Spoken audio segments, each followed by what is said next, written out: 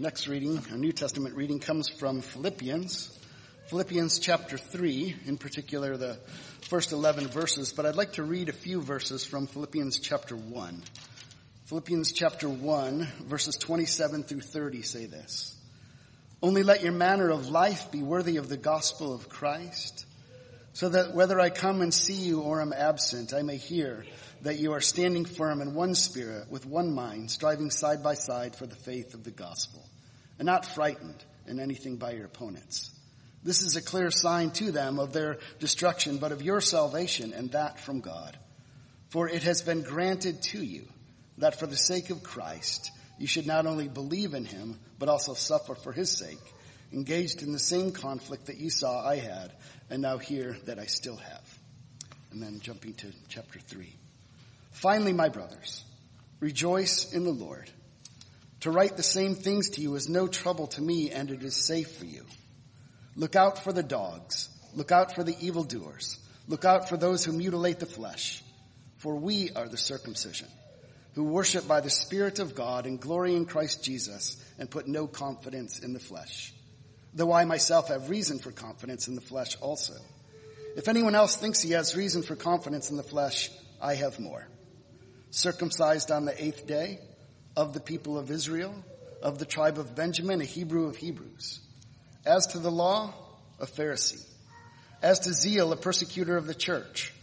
As to righteousness under the law, blameless.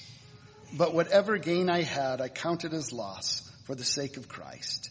Indeed, I count everything as loss because of the surpassing worth of knowing Christ Jesus, my Lord. For his sake I have suffered the loss of all things and count them as rubbish, in order that I may gain Christ and be found in him, not having a righteousness of my own that comes from the law, but that which comes through faith in Christ, the righteousness from God that depends on faith, that I may know him and the power of his resurrection, and may share in his sufferings, becoming like him in his death, that by any means possible I may attain the resurrection of the dead." So far, the reading of God's holy word. Let's pray together. Well, I titled this sermon, "A Tale of Two Righteousnesses," knowing that righteousnesses isn't necessarily a word, but it gives us this idea that there are two paths that are being laid out here. There's either a righteousness that comes by the law, through obedience to the law, which is really no way of salvation. It's a sham, it's impossible, and Paul wants to say there's no hope in it at all. And the other way is by faith, through a righteousness that's given to us through Jesus Christ. If we were to ask most people today, how are you right with God, we would probably get a variety of answers. We may get the answer, well, just do your best. We may get an answer that indicates something to the effect of, well, God helps those who help themselves. Others may say there is no God, so don't even worry about it. Others, of course, would say all roads lead to God. And most people, I think, would say that, you just have to do some kind of do your best and God will be pleased with that. And this text doesn't allow for any of that, and Scripture doesn't allow for any of that, and Paul's writings in particular don't allow for any of that. As a Presbyterian church, you believe wholeheartedly in the solas of the Reformation. We believe that we are saved by grace alone, through faith alone, in Christ alone, for the glory of God alone, and according to the word of God alone.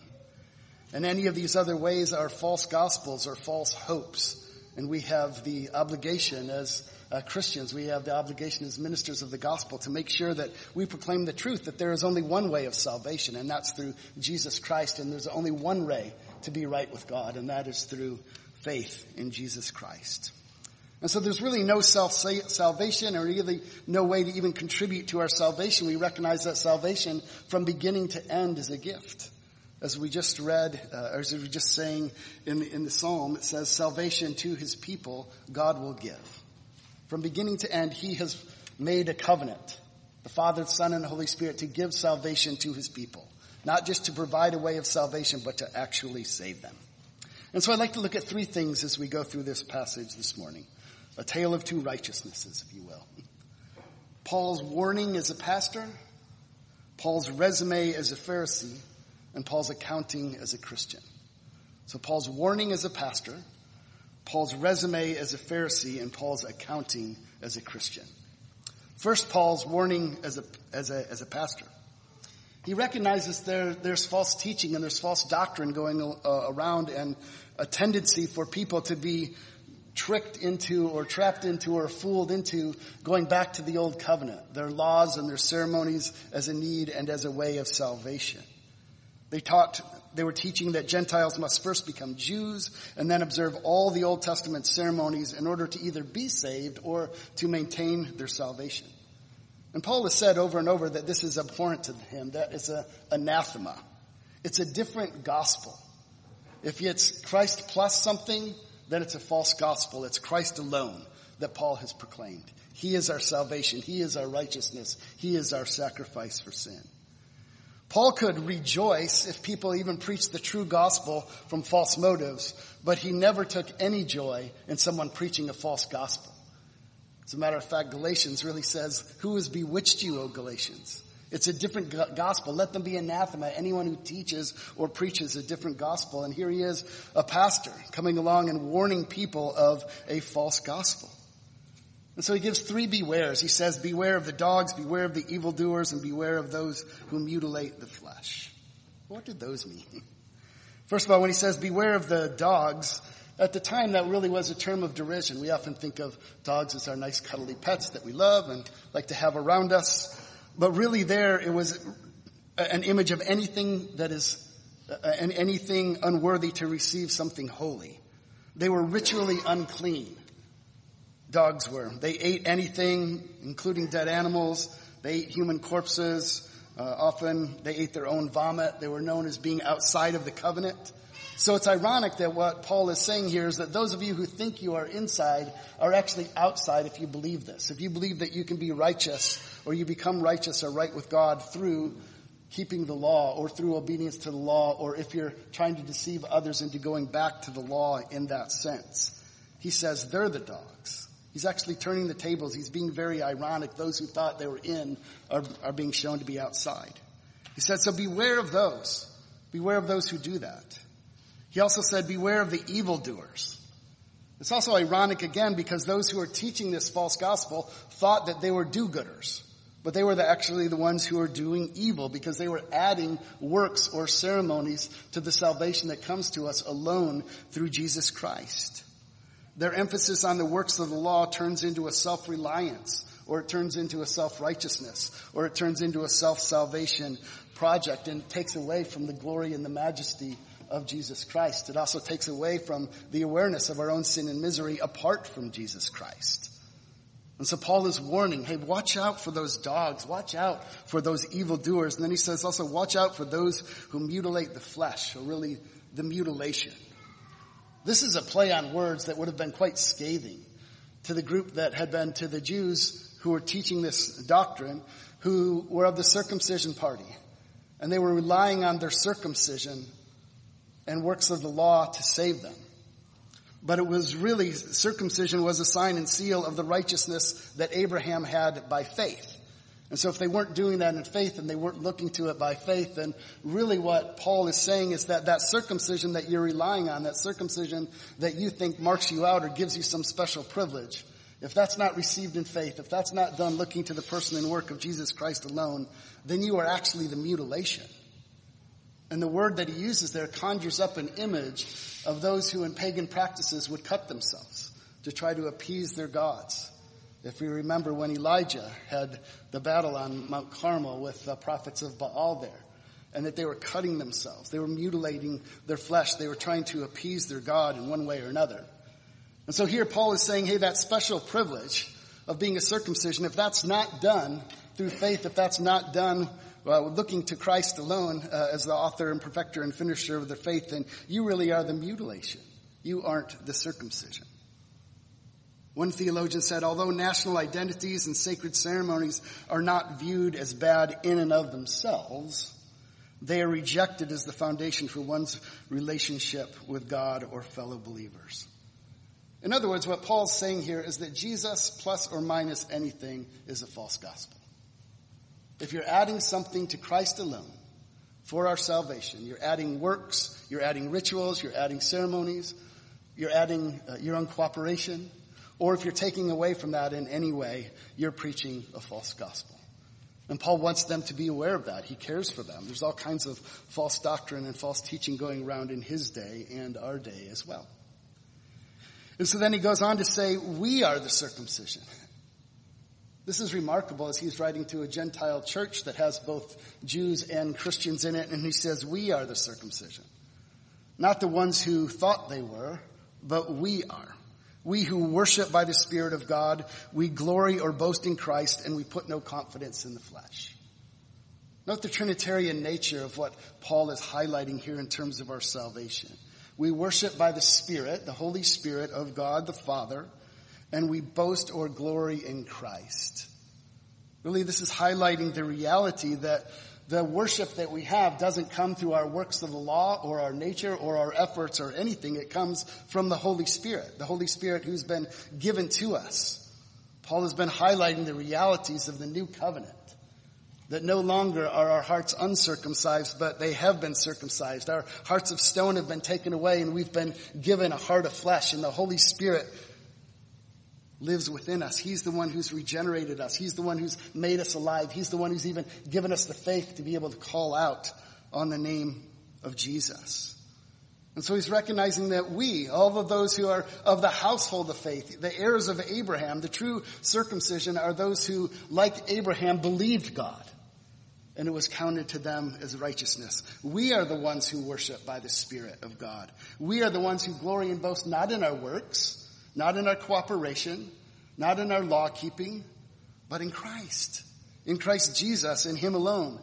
And he says quite clearly, we put no confidence in the flesh.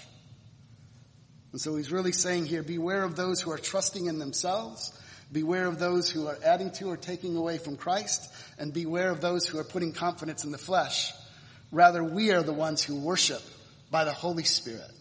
The third person of the Holy Trinity dwells within you. And we glory and boast not in ourselves, but only in Christ, and him crucified, risen, and reigning. And we put no confidence in the flesh. Again, it was 1,500 years before the Reformation, but he could have said, you have been saved by grace alone, through faith alone, in Christ alone, for the glory of God alone, according to the word of God alone, couldn't he? So here's a pastor, he wants to warn them. He wants to warn them about the false doctrines and the false gospel that are pervasive in his day and in our day as well. But second, he goes on to talk about his resume as a Pharisee. He's saying here, really, look, if someone could have confidence in the flesh, I could. I even all the more. But that may sound kind of braggadocious to us or what have you, but Paul could back it up. Right? It's not bragging, they say, if you can back it up, and he could.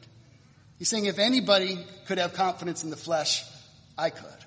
And let me give you my resume. Let me tell you about my life, both my privileges of my heritage and the privileges of my accomplishments. And he lists 7 things. 4 of them are really his birthright, and 3 of them are his accomplishments. He says, first, I was circumcised the 8th day, which is a precise fulfillment of the law, right? And this isn't something he did on his own, right? He didn't tell his parents on day 6, hey, 2 days from now I need to be circumcised, right? This is something that was done. And it's an exacting fulfillment of the law according to Leviticus 12:3. He was circumcised on the 8th day. He also said he's an Israelite.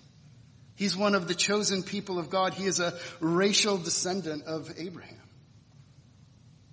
It was a privilege. It was an honor. They are the chosen people. They were the heirs of the promises. They were the heirs of the law. They were the heirs of the covenant. He's recognizing these privileges he has just by birth and by God's providence. Not only was he circumcised on the 8th day, not only is he an Israelite, but he's of the tribe of Benjamin.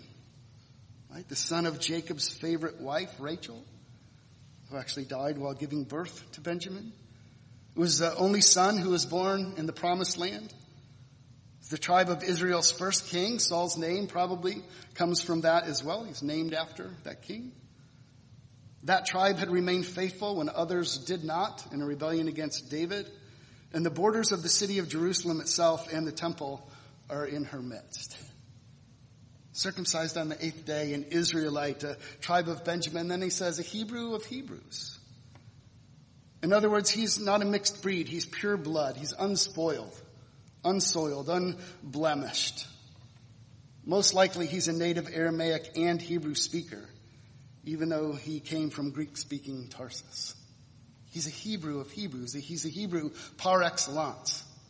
If anybody has all the right pedigree, it's him. Circumcised on the 8th day, an Israelite of the tribe of Benjamin, a Hebrew of Hebrews. And those are all privileges of birth, his birth in particular. But then he goes on to talk about things that he had accomplished, things that he had done with those privileges that he had. He said, as to the law, a Pharisee. Right? In our day, calling someone a Pharisee is a derogatory term, but in his day, that was a good thing. They were considered separate and pure. They knew the law. They observed the law. They cared about the law. They sought to do those things which pleased the Lord.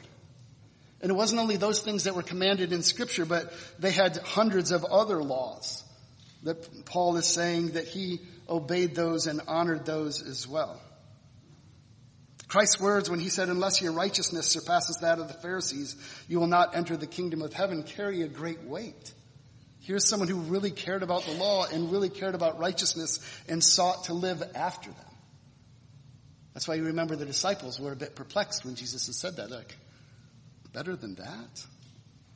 Because here's someone who took it really seriously and endeavored to live a holy life as he understood it. So he said, as to the law, a Pharisee, exacting compliance, obedience. He also said, as to zeal, a persecutor of the church. In other words, he wasn't on the sidelines. He wasn't an armchair quarterback.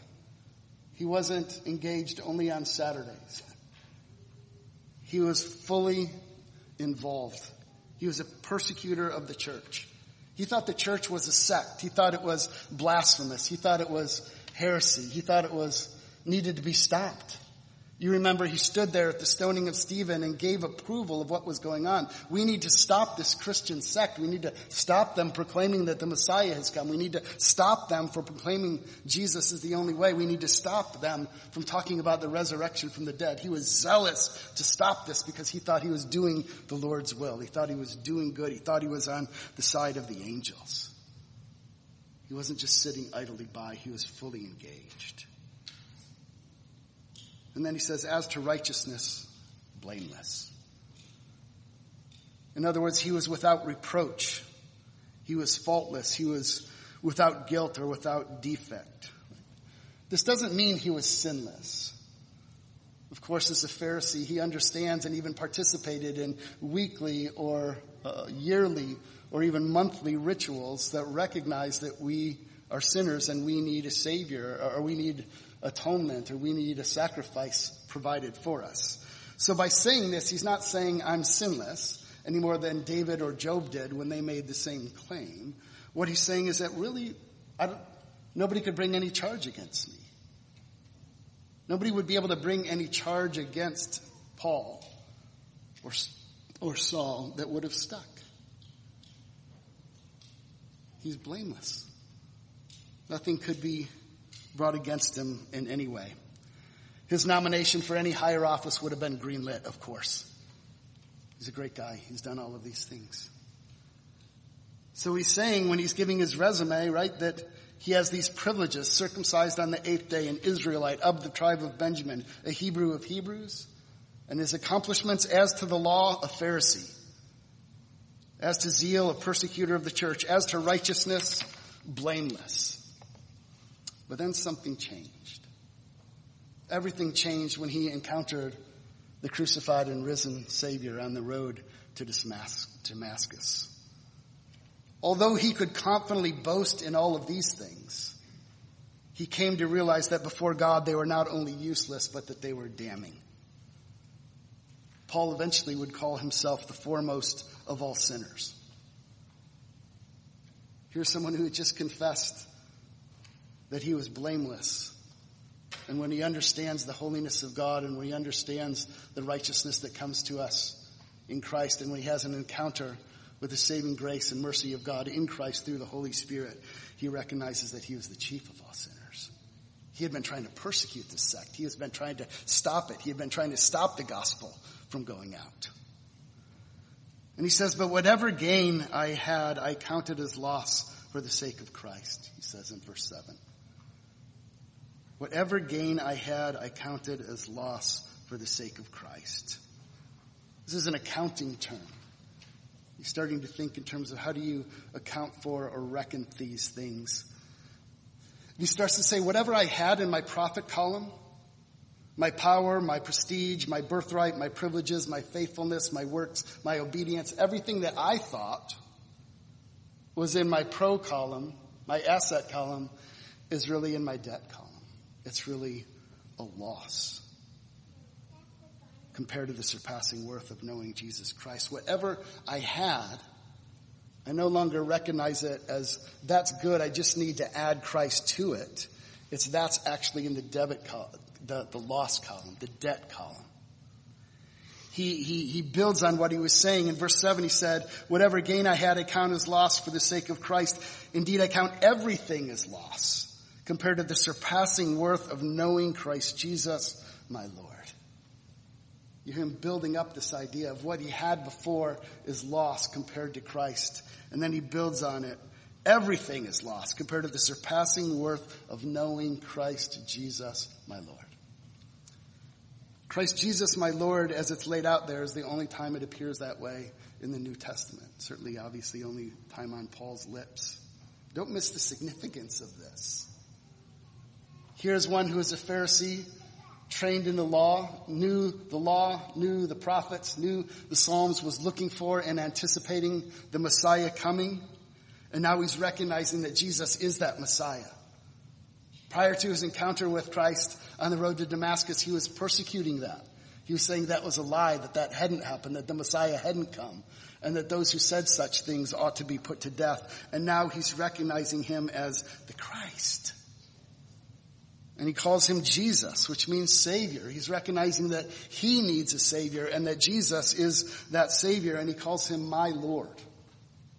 That's very personal. That's familial. He's recognizing that he's not just a Savior, but my Savior as well. Indeed, I count everything as a loss compared to the surpassing worth of knowing Christ Jesus, my Lord. And that knowing there isn't just knowing the right facts, which of course is true, but he's saying that he knows him. He knows Christ. He knows Jesus. He knows him as Lord. That's personal. That's covenantal. That's familial. He's recognizing that he is his Savior, that he is his Lord, that he is the Messiah, that he is the promised one, that he has come. And that was a gift given to him. On the road to Damascus, he was struck blind. And Christ said, Saul, Saul, why do you persecute me? And he gave him life. He gave him eyes to see. He gave him a new heart. He gave him ears to hear. He gave him faith. The one who is persecuting the church is now going to be an apostle of the church. Paul goes on to say, for his sake I have suffered the loss of all things, and I count them as rubbish. He just kind of keeps on building on to what he's saying. Paul compares everything that he had is really rubbish. It's dung. It's garbage. It's filthy rags. And count them all as rubbish compared to the surpassing worth of Christ. And when Paul said that he had suffered the loss of all things, this isn't a theoretical possibility, but a real loss. Think of his life before Damascus and after Damascus. He was well respected in the community. He was on the fast track to success. He had power. He had influence. He had prestige. And yet, when Christ called him, he lost his power. He lost his influence. He lost his prestige in the community. He literally lost the skin off his back numerous times. He lost his liberty. He's writing this letter from a Roman prison. He lost his safety. He lost his security. He lost his ease. He'd been shipwrecked. But none of that compared to the surpassing worth of knowing Christ. He said, for his sake I have suffered the loss of all things, and I count them as dung, to be found in him, in Christ, not having a righteousness of my own that comes from the law, but that which comes through faith in Christ, the righteousness from God that depends on faith. And this is the crux of the matter. This is what Paul's been building to. This is the heart of the gospel. This is the heart of the doctrine of justification. When I titled the sermon, A Tale of Two Righteousnesses, it's most clear right here. He's not found having a righteousness of his own that comes from the law, but a righteousness that comes from God through faith in Christ. By works of the law, Scripture says, no one will be made righteous. It's an impossibility. We're already dead in our trespasses and sins in Adam. We're already under condemnation. We're born dead in our trespasses and sins. There's no hope for the law to save us. The law is good and holy and it is true, but it's not salvific. It points to our need for a Savior. It tells us why we need to be saved. It reveals to us the holiness of God's character, but the law cannot and does not save. By works of the law, no one will be justified before the Lord. It's so contrary to our nature. Most of the time we think, well, I'm kind of there. I just need a little more help. Or I'm partway there and God can help me. God helps those who help themselves. We can't help ourselves. And Paul is saying here to be found in Christ, not having a righteousness of my own that comes from the law. Everything he had rehearsed in his resume. But that which comes through faith in Christ, the righteousness from God that depends on faith. So here he's comparing and contrasting an achieved righteousness versus a received righteousness. The achieved righteousness would be through our own works or through our own cooperation, which is a sham. It is impossible for one to be saved or made right with God by that way. As a matter of fact, the more you do it, the more you're heaping up condemnation on yourself. But he said, rather, there's a righteousness, the righteousness from God, which is a gift. Rather than being from the law, this righteousness is from God, and God provides it to us. The righteousness is a gift of ours in Christ Jesus. You know, I grew up in a church where I heard about the forgiveness, that Jesus died of the forgiveness of my sins. And I believed that as long as I can remember. But I did not hear about the imputed righteousness of Christ until I was 20 years old. And that was a complete game changer. To realize that not only did Jesus die to pay the penalty for our sins, but he also lived a life of perfect righteousness in our stead as our substitute. And that obedience is credited to our account as if we had done it ourselves. That's remarkable.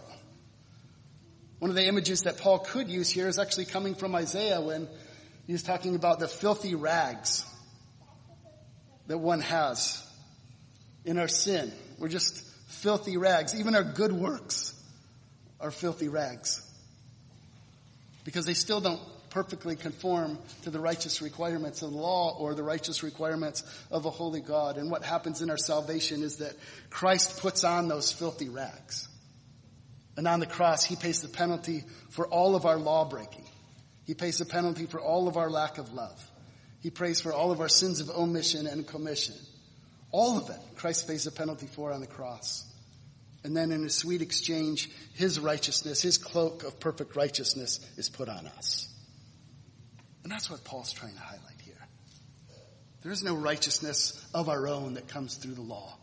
There's a righteousness that comes through faith in Christ. He is our righteousness.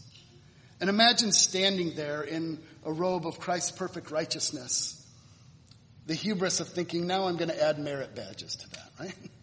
Like the Boy Scouts or Girl Scouts when they get merit badges for doing anything. It's ridiculous to even think. There's nothing to add to or to take away from it, is there? God has declared you righteous. He has made you and declared you righteous in Christ. You are not your own, but you belong to him. And it's recognized that this depends on faith, but faith too is a gift. God gives us everything we need. That's why I wanted to read that verse in the opening chapter of Philippians, where it says, "For it has been granted to you that for the sake of Christ you should not only believe in him, but also suffer for his sake." You see that even the faith to believe is a gift. That's not an achievement. We weren't smarter than our neighbors. We weren't wiser. We weren't more deserving in any other way. We were all equally ruined in sin. We were by nature children of wrath like the rest of mankind, but God, being rich in mercy, because of the great love with which he loved us, even when we were dead in our trespasses, made us alive together in Christ. By grace you have been saved. And we recognize that the faith itself is a gift.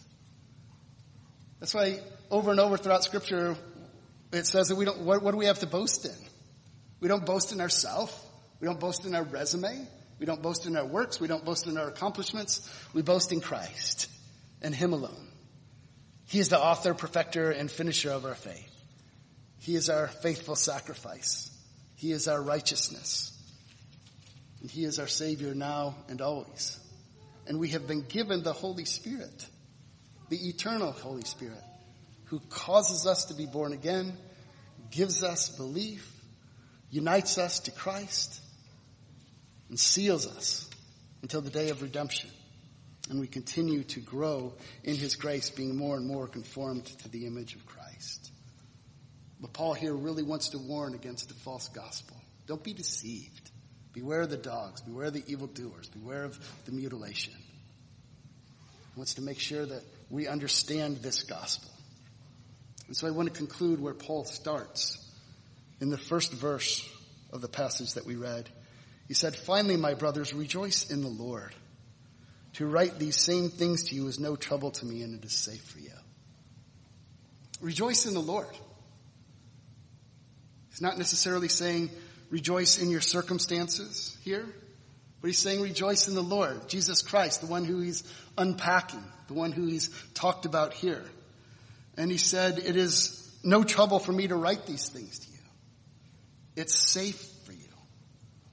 This is his passion and his burden as an apostle. This is my passion and burden as a minister of the gospel of Jesus Christ. I have nothing better to tell you this morning than about Jesus Christ and him crucified and risen. It's safe for you to hear that again. It's safe for you to hear again that you are saved by grace alone, through faith alone, in Christ alone, for the glory of God alone, according to the word of God alone. Anything else puts you in danger. Anything else puts you in grave danger of coming under the condemnation of the Father. And so he's saying here, rejoice in the Lord Jesus Christ. It's no trouble for me to write these things to you, and it's safe for you. Christ is your safety. He is your refuge. He is your fortress. There is salvation in no one else. There is righteousness in no one else. There is eternal life in no one else. There is forgiveness in no one else. And so in our call to worship, we heard Christ say, come. Come. You who are weary and heavy laden, and I will give you rest. Take my yoke upon you and learn from me, for I am gentle and lowly